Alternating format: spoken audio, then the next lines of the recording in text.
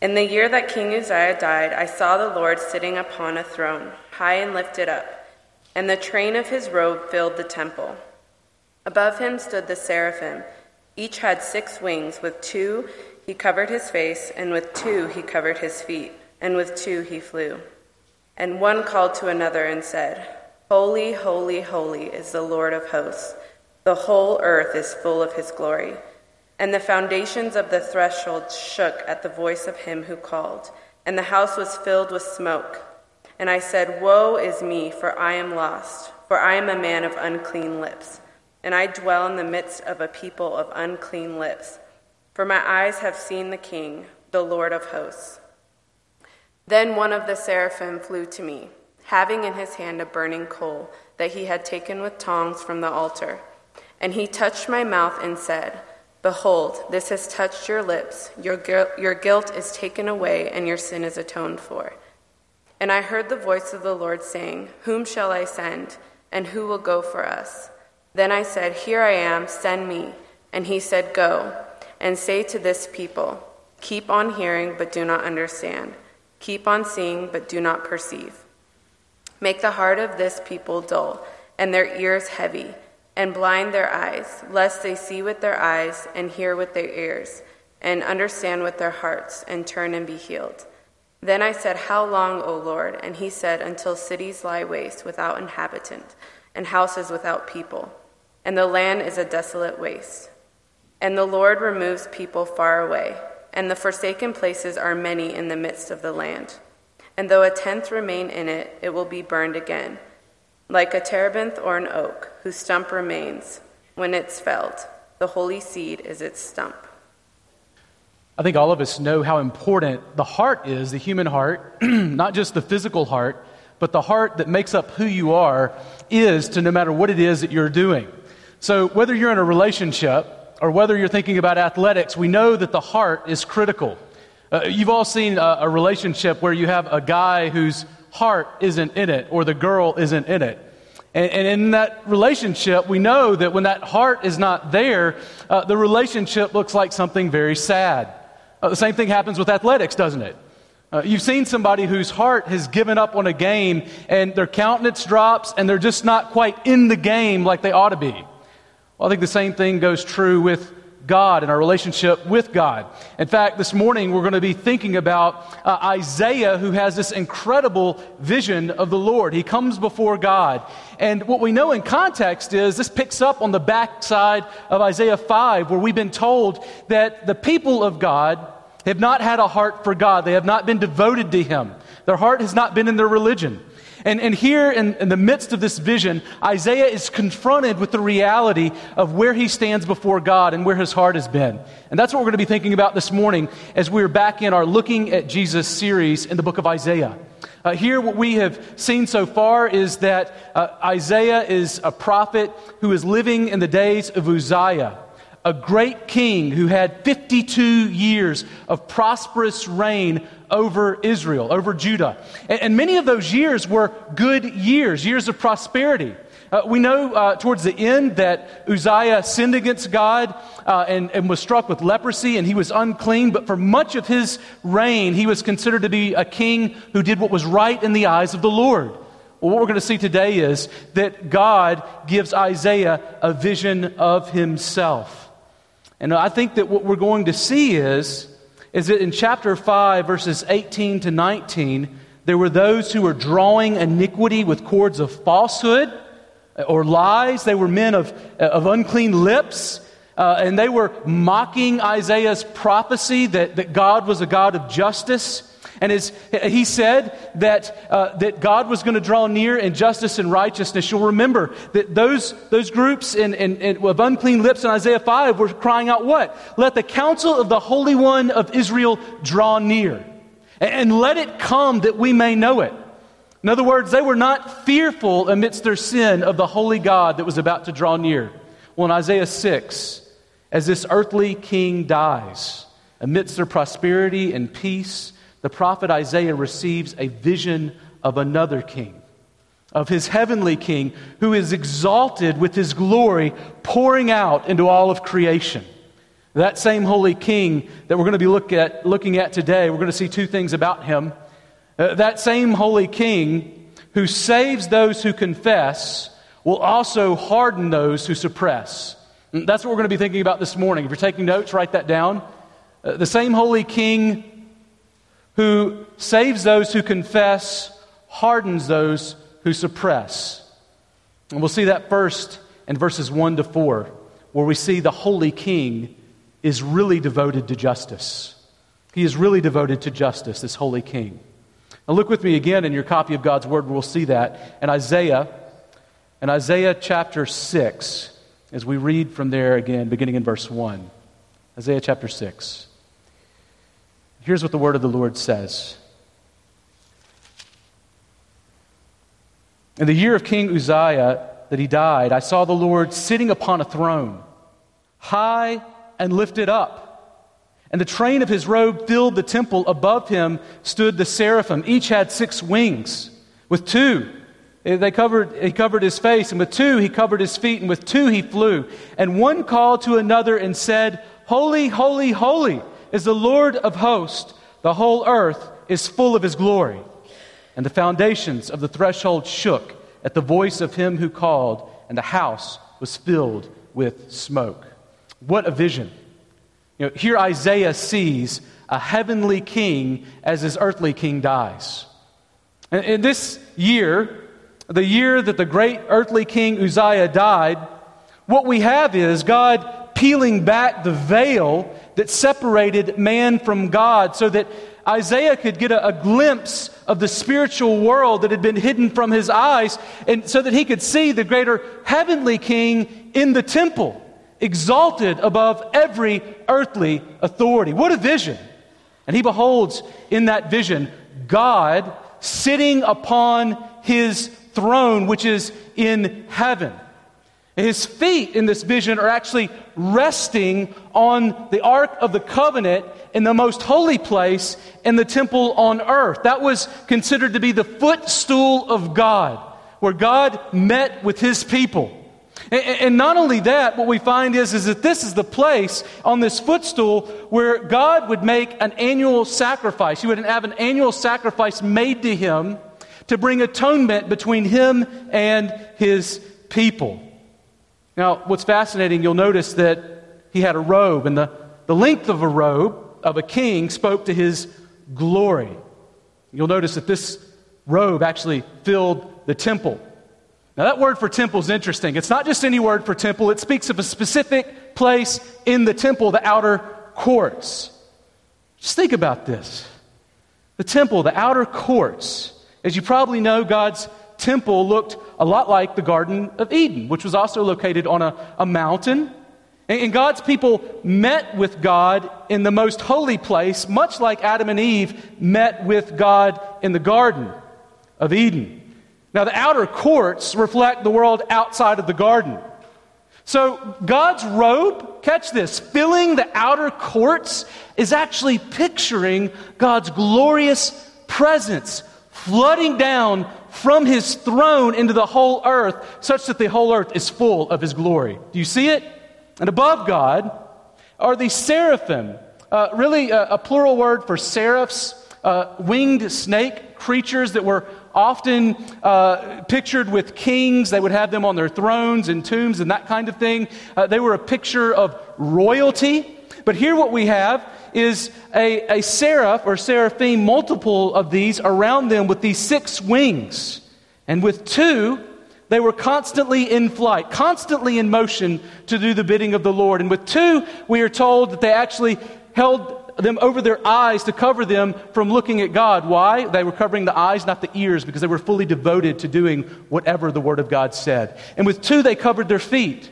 Now, we don't know why, but it seems like the reason they covered their feet is a picture of the fact that their ways would only be the ways that the Lord sent them upon. It was not for them to set their courses. It was for God. And God did this with these angels. What a vision. And these people of unclean lips in Isaiah that we just read about in Isaiah 5, who mockingly dared the transcendent Holy One of Israel to draw near in justice, are here. We find Isaiah coming before that very God. He has come He has heard them. He has come. He is present before them. But catch this. What we find is the holy, holy, holy God is devoted and present. That holy, holy, holy God that seems so far off is actually devoted and present. Catch this. We find in this text that God is not just holy. The seraphs are actually singing back and forth, holy, holy, holy is the Lord of hosts. The whole earth is full of His glory. Now in Hebrew, repeating a word actually intensifies it. You'll remember in the book of Jonah when Jonah says they feared fearing, that it speaks of the fact that they were terrified before God. Well, nowhere else in the Bible do we have a word repeated 3 times, other than in Revelation, holy, holy, holy is the Lord God Almighty. It's the only word that's repeated 3 times, which creates this unique kind of super superlative describing God. In other words, God is here intensely holy. The holy God hasn't just shown up. The holy, holy, holy God has come, and He is standing before them to make Himself known. But what is holiness? You know, great men have described it in different ways. I love men like R.C. Sproul and Stephen Charnock. They have historically defined holiness as transcendence and moral purity. And to be sure, we see in this very text that God is transcendent. I don't know any of you who have friends who are CEOs of company who, when they go to work, they expect these flying, serpent things to be around their chair when they're at work. Anybody? I don't. That's an otherworldly kind of leadership, right? But not only that, we see that in Scripture, God is clearly morally pure. That's absolutely true. With Him, there is no darkness at all. He is a God who is unlike anyone that we know. But I'm increasingly convinced by Peter Gentry, John Meade, and others that one of holiness's secondary meanings should actually be more primary. Here's what I mean. I believe that the way that we understand words is actually in the context of where we find them in the Bible and how those words relate with other words. So when I read about holiness in Exodus 3 and 19 and elsewhere, it seems that holiness actually seems to emphasize holiness as consecration and devotion and immanence, being near to us instead of transcendence and moral purity. Not that those ideas aren't together in this text. Now, I know that this isn't really revolutionary. It might sound revolutionary that I'm saying that actually holiness means that God is devoted and that we are devoted to Him, or that holiness means that God is drawing near rather than showing how far away He is. It's not really revolutionary because you'll find that very definition, consecration, as a meaning if you look up that word in either the Hebrew or the Greek. It's part of what it means. But here's why I think holiness speaks of devotion and presence. Just a few quick reasons. Did you notice here that holiness actually accompanies not transcendence but immanence? Like God drawing near uniquely to His people. They've just been calling for God to come on and draw near, and here He is, visible high and lifted up before them. Now what fits better with the whole earth being filled with His glory? Is it the absence and transcendence of God, or is it the unique manifestation of His presence coming before them? And God appearing before and speaking to Isaiah. Isn't this a unique representation of God communicating with His people? The whole point of this text is that God draws near to His people. And Isaiah 5 demonstrated sin for sure. That His people were not morally pure. But here, God is about to show that His holy people have not been devoted to obeying Him from the heart. See, He's not just worried about their hands, but their heart's devotion to Him. And when God shows up and He removes that veil, He reveals that they are without excuse for not seeing His glory. The whole earth is full of His glorious presence. In other words, Judah's problem isn't a lack of God's glorious presence to inspire them. Now, we are never at a lack as humans for the glorious presence of God all around us. Our problem is not the existence or the presence of the glory of God. Our problem is our hearts not being able to actually see it. And to be honest with you, if we were actually to fully graze upon the glory of God that is clearly before us, except for our broken minds, if that veil were rent back and we were able to see it, I don't know that we could handle it. See, we are full. This world that has been created by God is full of the glorious presence of God. But here in this text, what we find is that Judah's problem isn't a lack of God's glorious presence to inspire them. Their problem is this, you'll find, that they are blind and deaf and hard-hearted. Similarly, in Exodus 3, you'll remember that Moses doesn't remove his sandals because the holy ground is more morally pure or obedient to God than other ground, right? No, it's holy ground before God because it's been devoted as a place where God draws near to his people, and specifically Moses. So as Peter Gentry says, the holy ground is not the place of distance or radical separation, but of meeting and of presence, the meeting of God and man. Now, the same way, you'll notice that in the temple, the way that it's created, you have the holy place, and then you have the most holy place. Let me just ask you a question to think about. Where do you get closer to God?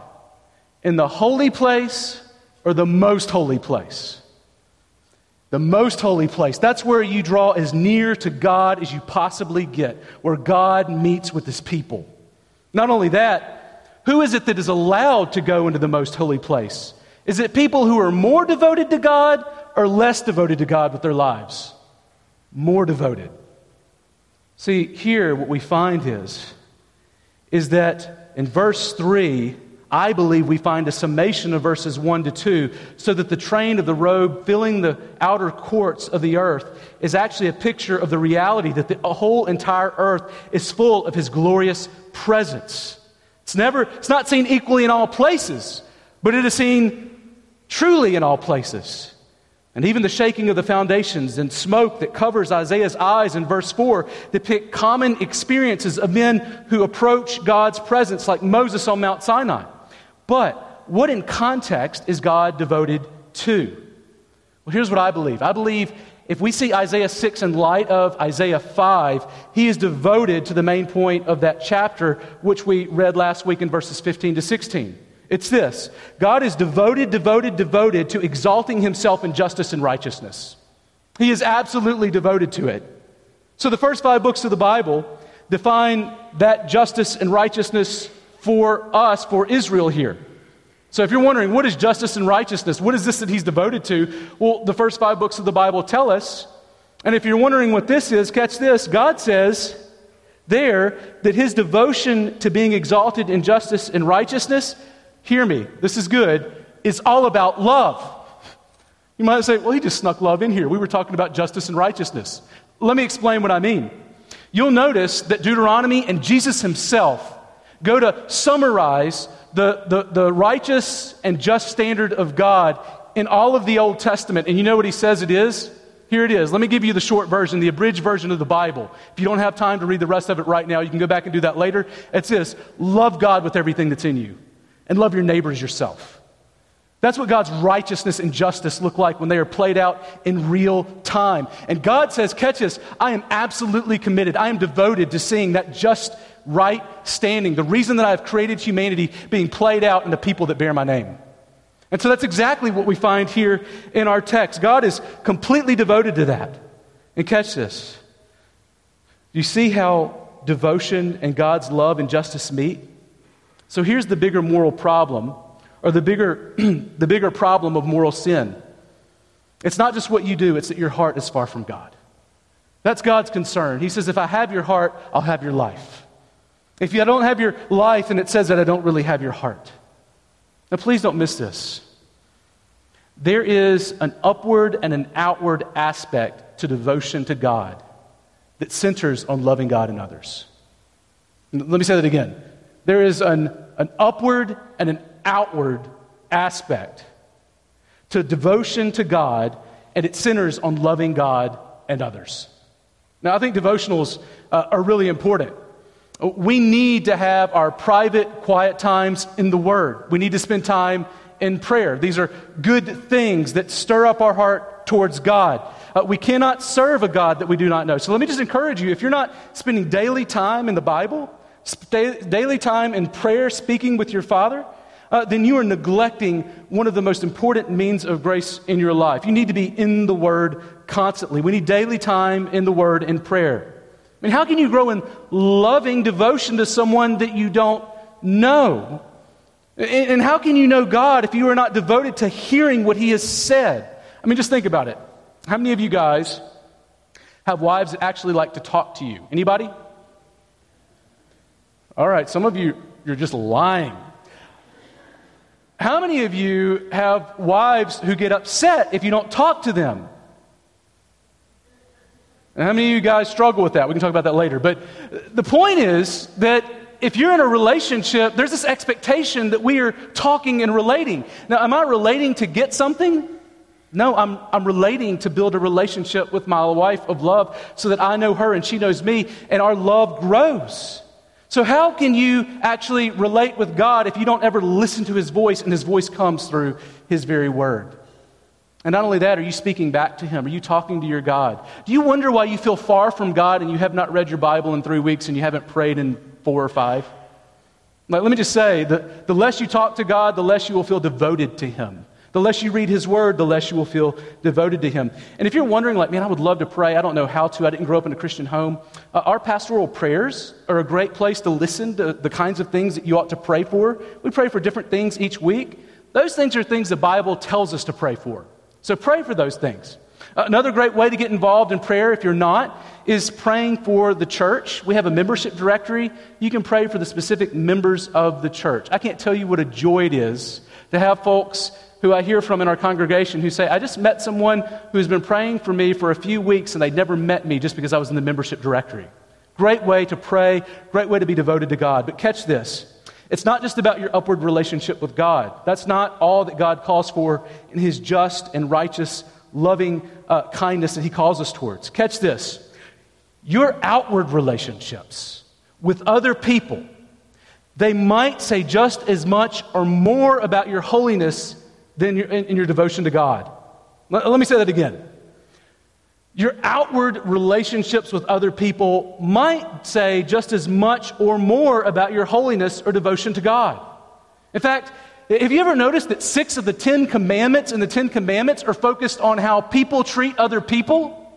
Like, yeah, if you keep God's law, it means you're going to treat people better. You're going to treat others in the way that looks like God, blessing them, loving them. Now just think about that. Think about God. God cares about things like how kids honor their parents. God cares about that. If you're a kid, like, you don't honor your parents just because, like, you know you're supposed to. You do it because you know God says so and He made you and it's good for you. And God not only cares about men loving their wives, He does, brothers. He also cares about the way that you look at other men's wives. You're not to covet other wives. God not only cares about that, He not only cares about that, your wife, He cares about your stuff. He cares about the stuff that you have. But not just the stuff that you have, He cares about how you look at other people's stuff. You're not to covet what other people have.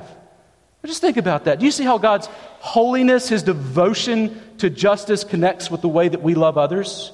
God cares about our love for others. That's why the Apostle John writes in 1 John 2:4-5 this, 1 John 2:4-5, whoever says, I know Him, but does not keep His commandments is a liar. And the truth is not in him. But catch this, but whoever keeps His word, in him truly the love of God is perfected. And that love absolutely has to do with how we treat one another. Right living and love go hand in hand. And at its heart, moral purity is a question of devotion to loving God and one another. And the New Testament, hear me, says that love for one another is actually expressed firstly, not only, but firstly in relationships that we have in the committed relationship of a local church. That's where we see the love of God on display in such a way that outsiders looking in are going, I know that those are disciples of Jesus. But there's another thing that we see here. Notice this. Second, God saves and sends those confessing sin. God saves and sends those confessing sins. Now don't miss this. In the shadow of His holy God, Isaiah's prophetic woe in verse 5 is a recognition that he's a sinner before a God who is devoted to exalting Himself in justice. He is absolutely devoted to this God. And notice what he says, whom this God who is devoted to His justice. Notice what he says in verse 5.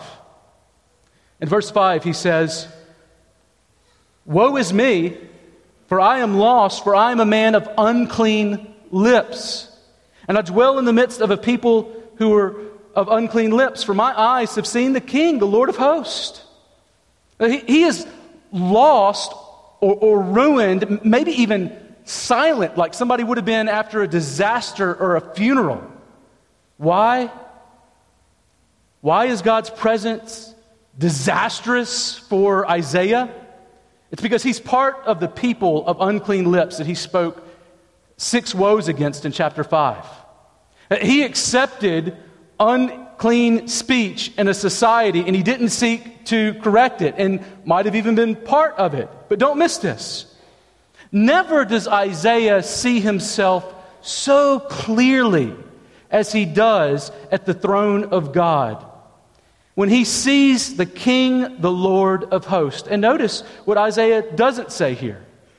When he comes before the King and he sees himself as clearly as he's ever seen himself, when the holy God who's devoted to his justice and righteousness, notice that Isaiah doesn't say, "Man, it's a good thing that nobody's perfect at all, right, God? I mean, it's good that we all have our sin and stuff, right? I mean, I'm just like the rest of them, and they're kind of worse than me." Is that the way that Isaiah talks before God when he comes before him? No. When the holy God who is devoted to being exalted in justice or setting things right, and he knows that he is wrong, there is nowhere for him to hide. You see it? He doesn't run and try to hide his sin with excuses. He doesn't try to hide his sin with saying, "Well, it's not as bad as that guy." He doesn't do any of that. No, he doesn't hide. Instead, notice that he confesses. That's what we have to do when we truly see God in ourselves. We don't hide our sin, we confess our sin. 2 things that we need to know about confession. 2 things that it does. Catch this, don't miss this. 1, it affirms God's standards are right and just. When you are confessing your sin, you're not just saying something about yourself. You're saying something about your good God, that He is just, that His standards are right, and you are affirming that. That's the foundation of your confession. But there's a second thing that you see there in your confession, and that's this, that we are confessing that we intentionally disobeyed it. That we disobeyed it. We knew what was right, we saw it, and yet we did the wrong thing anyway. And we know that denying sin or downplaying it, we know what it will do. See, don't miss God's response to Isaiah's confession. It is a great response. You don't want to hide your sin, you want to deal with it, and confession is the way to do it. And notice what happens when Isaiah confesses it in verses 6 to 8. First, God saves Isaiah atoning for his sins. Did you see that? Notice in verses 6 to 7 what happens. Look there with me. Isaiah 6 to 7, he tells us exactly what he does. He says,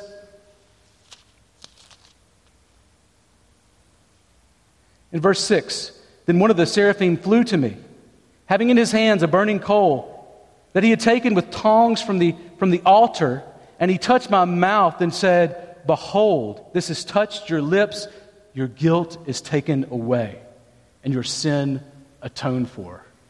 And what a good message for Isaiah. You'll notice here that there's a beautiful picture of God providing for his people. Think about this. What was it that Isaiah confessed? Wasn't it that he was a man of unclean lips? That he was one of those from Isaiah 5 who were using speech uncleanly, and they were unclean before God? Don't miss this. Don't miss God's beautiful response meeting Isaiah at the exact point of his confessed need. And God touched those same lips with a coal from his holy altar, drew near to him with that coal from his holy altar. And this altar was the place where the holy God accepted and was satisfied by blood sacrifice for the sins of his people. As Alec Moyer says, this altar that was in the temple represents substitutionary sacrifice that brings atonement, propitiation, like we talked about last week, satisfaction, forgiveness, cleansing, and reconciliation. And all of those words about the nature of what his sacrifice does is actually encapsulated in this little symbolic live coal. All of that in this little image. the substitutionary sacrifice of God. This is really what I would call, and what theologians call, an abbreviated version of penal substitutionary atonement. I know that's a big phrase. I'm sorry for using it. It's important, though, and it's good. Here's why. It perfectly encapsulates what God has done for us. Think about this. Atonement means a price has been paid to a just judge to restore relationship. Someone has done something that they are guilty of. A price has to be paid to make things right. Now, in the Old Testament, the price to be made when you sinned against God was a sacrificial animal to pay the penalty, penal substitution, the penalty for sins. But that only foreshadowed those sacrifices, the greater sacrifice that was to come when Jesus, who is the Christ, the Messiah, would come and lay down his life on the cross to pay our penalty in full once for all by laying down his life in our place to purchase atonement or oneness, at oneness with God, reconciliation with him, because he is a just God and needed to be satisfied. Don't miss this. I think this is so important. I think that we might have been giving a really quick definition for mercy that might not fully be giving God the glory that he deserves. Now, all of you have probably heard this definition before, right? What is mercy? Come on, it's okay, you can participate right now. Just now. Not receiving what? The punishment you deserve, right? Not receiving the punishment you deserve. And that's a good, quick definition, but here's the problem. It's incomplete. It's like half true. See, it's not that God is a just God who sometimes just like skips out on justice. And he says, you know what, I'm not feeling like being just right now. I think I'll be loving. And so I'm just going to like pretend this didn't happen. How does that sound? That's not God. Now see, the reason that God is able to show mercy to us and not give us the punishment that we deserve is because it has been paid in full already by Jesus Christ for those who have put their faith in him. Do you see it? God is always just, even in mercy. In fact, mercy, the picture that we have in the Bible of mercy, is one of the clearest pictures of the fact that God is just and must be just because his justice must be satisfied and was satisfied fully in Christ. That's exactly what we find in mercy. We don't receive the punishment we deserve because we devote our lives to Jesus, who paid our sins in full, so that God is both just and the justifier. The atonement has been made. We are reconciled with God. And God's justice, hear me, was most exalted in the most merciful place on earth, that is the cross. And so when you think about the cross, glory in the mercy, but also glory in the justice of God on display, which was actually wrought on your behalf in Christ. Now, if you're a non-Christian, let me just talk to you for a minute. This is, I think, central to what it means to understanding how Christians are Christians and what you need most. Did you know that God is completely devoted to his justice? See, here's the problem. We've all failed to meet God's righteous standard. How do I know that? Because his word tells us so. We failed to devote ourselves to loving God and others according to the standards that he set. Well, let me just ask you this. One day, you are going to come before God like Isaiah did. In an even more profound way, when Jesus returns to judge the living and the dead. And what's your plea going to be on that day? What are you going to plea when you come before Jesus, when he comes to judge the living and the dead? Don't miss this. There are no excuses on that day. The only plea that you will have is Jesus and his blood. Only Jesus can make you right with God and save you from the punishment which is just for your sin. Only God can do that, and only he can do that in Christ. Now here's the good news. If you put your faith in Christ today, trusting him with your life, devoting yourself to him, you can know that Jesus paid the debt for your sin in full at the cross to reconcile you to God. You don't have to fear God anymore when you come before him. You can know that you have been saved by God. And not only that, it's not just that he takes away the price that you owed him in debt. We're told that even better that, he charges the very righteousness of Christ to your account. So don't leave without putting your faith in Christ today. We'll talk a little bit more about that later. But if you are a Christian, don't miss this. We see another thing for you in this text, and here it is. God always sends those he saves. Did you catch that? God always sends those he saves. In other words, this isn't just a verse for prophets. It is for the prophet Isaiah, but I think it's more than that. So notice, that God always sends those he saves. We see that in verse 8. So again, Isaiah hears the voice of the Lord. And here's what it says. Whom shall I send and who will go for us? And catch Isaiah's response. When Isaiah hears God calling for who will go, notice that what happens. He's not silenced, he's sent. He's not destroyed, he's deployed. He goes out for God. And here's what he says. Here I am, send me. You can send me. Now maybe when you read this, you're thinking to yourself, okay, well, who is the us that Isaiah will go for? It's a good question. This is a plural of consultation. And what that means, don't really want to get into, but I would say that I'm not saying this is the Trinity, but it is interesting if you read the New Testament, what the New Testament says about this text. See, in the New Testament, we find in John 12 that Jesus actually says, after he quotes these verses that we're about to read, that actually this verse is a vision that Isaiah has of Jesus. It seems to say that in John 12. But not only that, we find that Acts 28:25 relates these same verses to the Holy Spirit.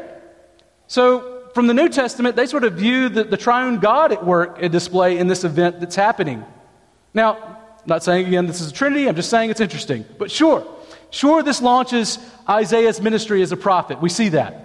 And we'll see what kind of ministry that will be in a second. But remember this. This side of the cross, saving and sending always come together. Saving and sending always come together. In Matthew 28, you'll remember that Jesus reinforces this when at the end of his ministry on earth, after he's been raised from the dead, he ends the book by saying this, all authority in heaven on earth has been given to me. Now just think about this for a second. Does this sound like the vision of an otherworldly kind of king? All authority in heaven and earth has been given to me. Here's what Jesus says. Now therefore what? Go.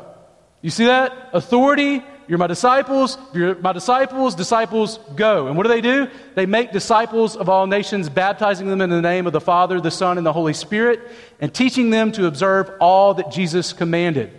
Do you see that? There's this understanding that if you're a disciple, that you're going and you're making disciples who will go. Now, what was one of the things that God or that Jesus told his disciples that he needs to teach others to observe? The fact that you make disciples who will go and make disciples, right? So that's one of the things that he's teaching them in the very moment that he teaches them this. We are a people who, when we come to Christ, part of it means that we were going out to make more God imagers as we teach them about Christ, teaching them to follow him, teaching them to be devoted to him. See, he sent his Son to save us and now sends us to join him in the mission of saving others. God saves and sends. Now, don't miss this. God always sends those he saves. Whether he is sending you next door or to the other side of the planet with Mark to go visit Indonesia. Like God is taking you, he is sending you to go and to make his Son known. God always has been a sending God. The purpose of your life, like maybe you didn't come for this, but I think the Bible is clear. The purpose of your life and my life is to become more devoted to Jesus, more and more so, and to help others become more devoted to Jesus, that God might be glorified to the ends of the earth, ever increasingly so. See, God created you to make him known all over the planet, beginning with where you are right now and where God's placed you. We are like the train of the robe of God, pouring out from his throne into all the earth to make him known. And do you remember the promise of King Jesus that he gives you and me as we share Christ? Does he say, and while you do this, I'm going to be way far away? No, he says, and while you do this, and lo, remember this, verse 20 of Matthew 28, I am with you always. My presence is with you as you go. The Holy One of Israel draws near to us as we go to make disciples. God is with us. But catch this. God's word leads some to confession, and this is terrifying. It leads others to suppression. God's word leads some to confession and others to suppression. Did you see that in verses 9 to 13? Here the Holy King that saves those also hardens those who suppress the truth. The same one that saves those who confess hardens those who suppress the truth. Don't miss this. Isaiah receives one of the most difficult ministries ever. But I believe that God tells him these verses because he wants to prepare Isaiah for what God is actively doing. And listen just to what he signed up for. This is one of the scariest ministries that you'll hear of. Here's what he says in Isaiah 6, beginning in verse 9. Look there with me. Verse 9 to 13, here's what he says. After he says, "Here am I, send me," it says, "And he," or God, said, "Go and say to this people," keep on hearing but do not understand. "Keep on seeing but do not perceive. Make the heart of this people dull and their ears heavy, and blind their eyes, lest they see with their eyes and hear with their ears and understand with their hearts and turn and be healed." And then I said, "How long, O Lord?" And he said, "Until cities lie waste without inhabitant, and houses without people, and the land is desolate waste, and the Lord removes people far away, and the forsaken places are many in the midst of the land. And though a tenth remain in it, it will be burned again, like a terebinth or an oak whose stump remains when it is felled." Just think about this. Here we find, you'll notice two things. First, that Isaiah's job is actually to prophesy, preach, proclaim the word of God to this people, not my people.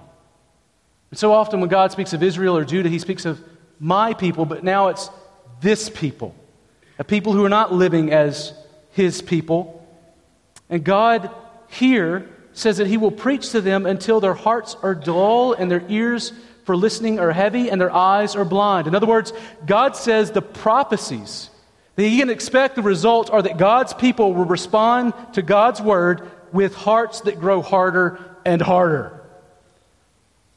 Friends, be encouraged. Be encouraged that God calls us to be faithful in telling his word, in sharing his gospel.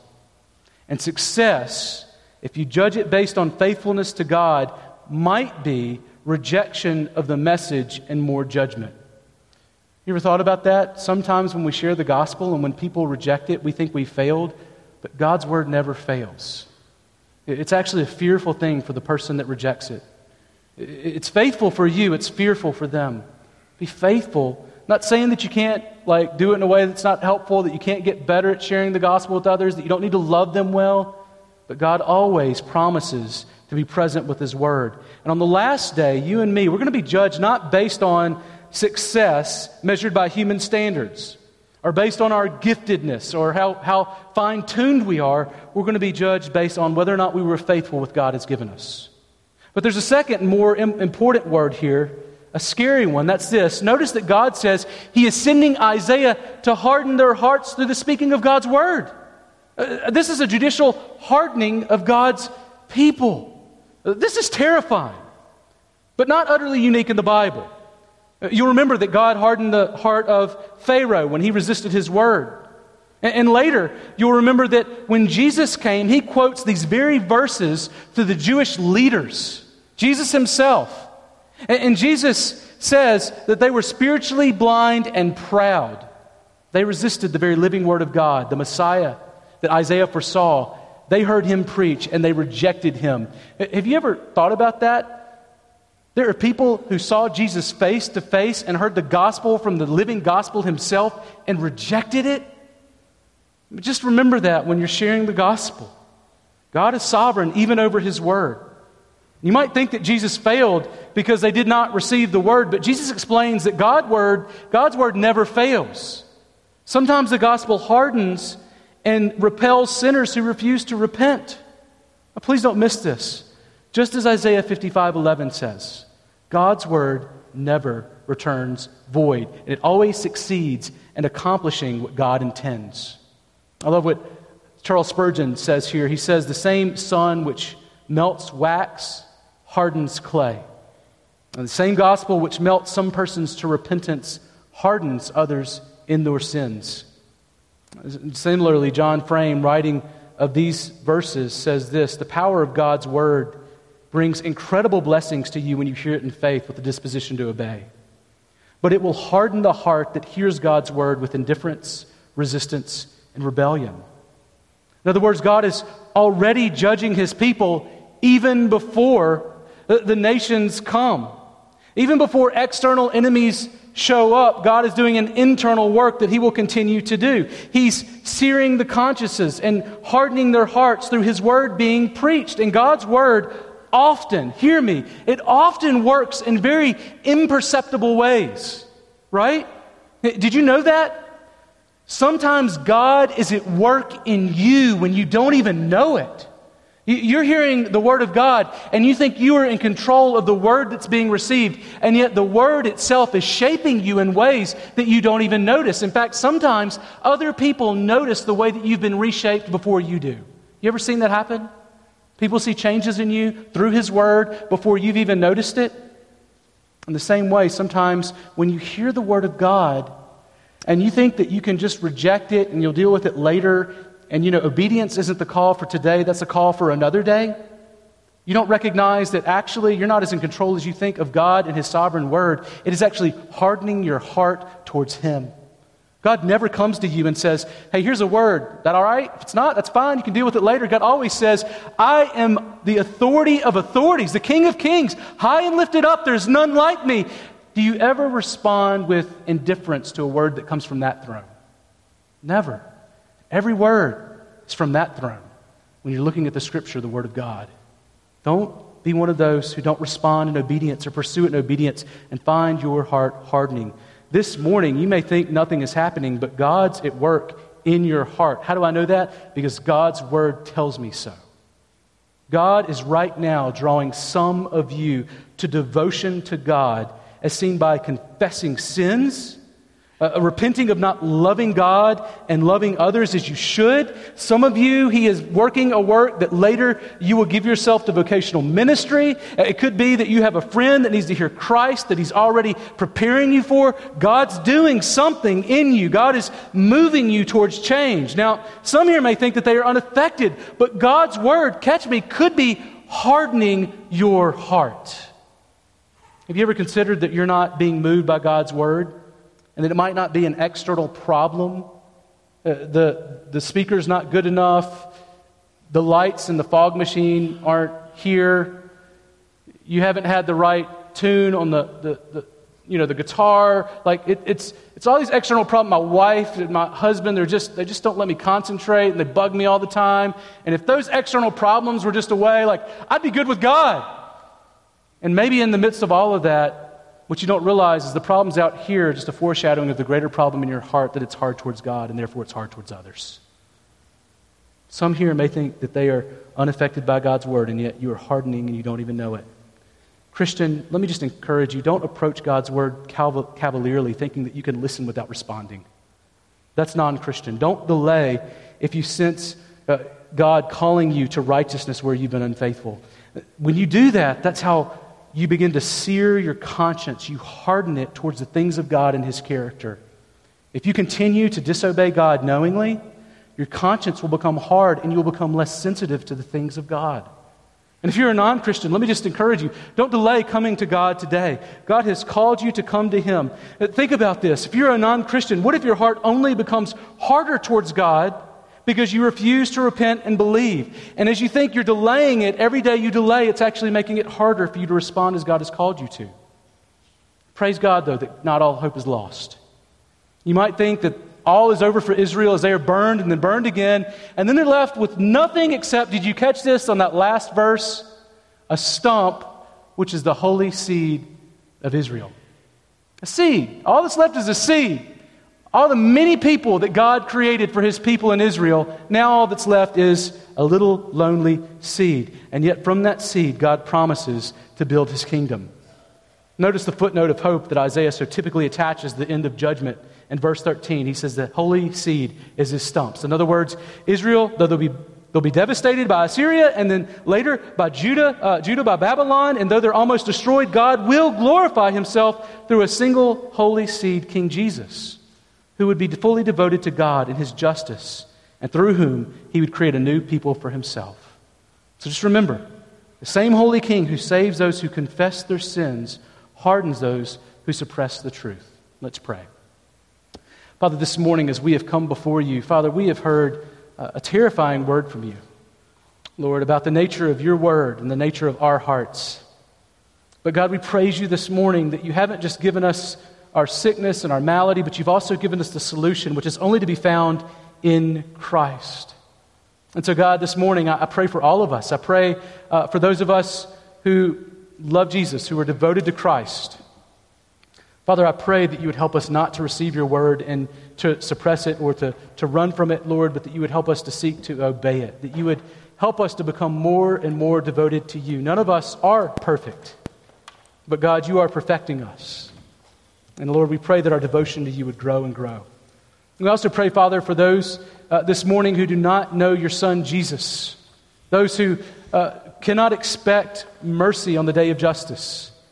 Lord, we pray for them. We pray that they would not leave this room without confessing their sins and turning for them and devoting their lives to Christ, where the only mercy that is to be found fully in the one who has paid the price for our sins, the debt that we owe to you in full. Father, we pray that you would do this for the glory of your name. Lord, do all this, that your name might be exalted, that you might be exalted in justice. It is the great name of your Son that we do pray, and by the power of your Spirit. Amen.